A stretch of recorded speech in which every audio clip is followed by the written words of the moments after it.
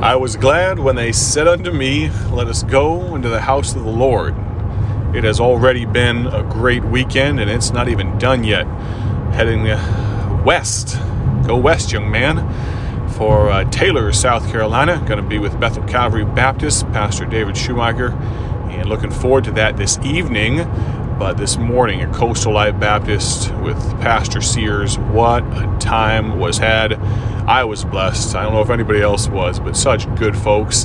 Had the flavor of a military church, which was such a joy, having grown up in those my entire life. And it's exciting to see churches, in spite of what's going on the national scale, the international side of things, churches just being faithful, but not just doing the same old, but reaching forward and doing more for God. They just started up a veterans outreach ministry, and I'm excited for them, and I'm just looking forward to the next time I can be back. And if any of those folks happen to be listening, I'll make sure to bring my wife and two little ones next time. Thank you so much for your hospitality, and to the Carmens as well. Anyway, God bless. Hope you have a great day for His glory. Finish Sunday out strong. Let's start Monday with a bang for the glory of God. God bless.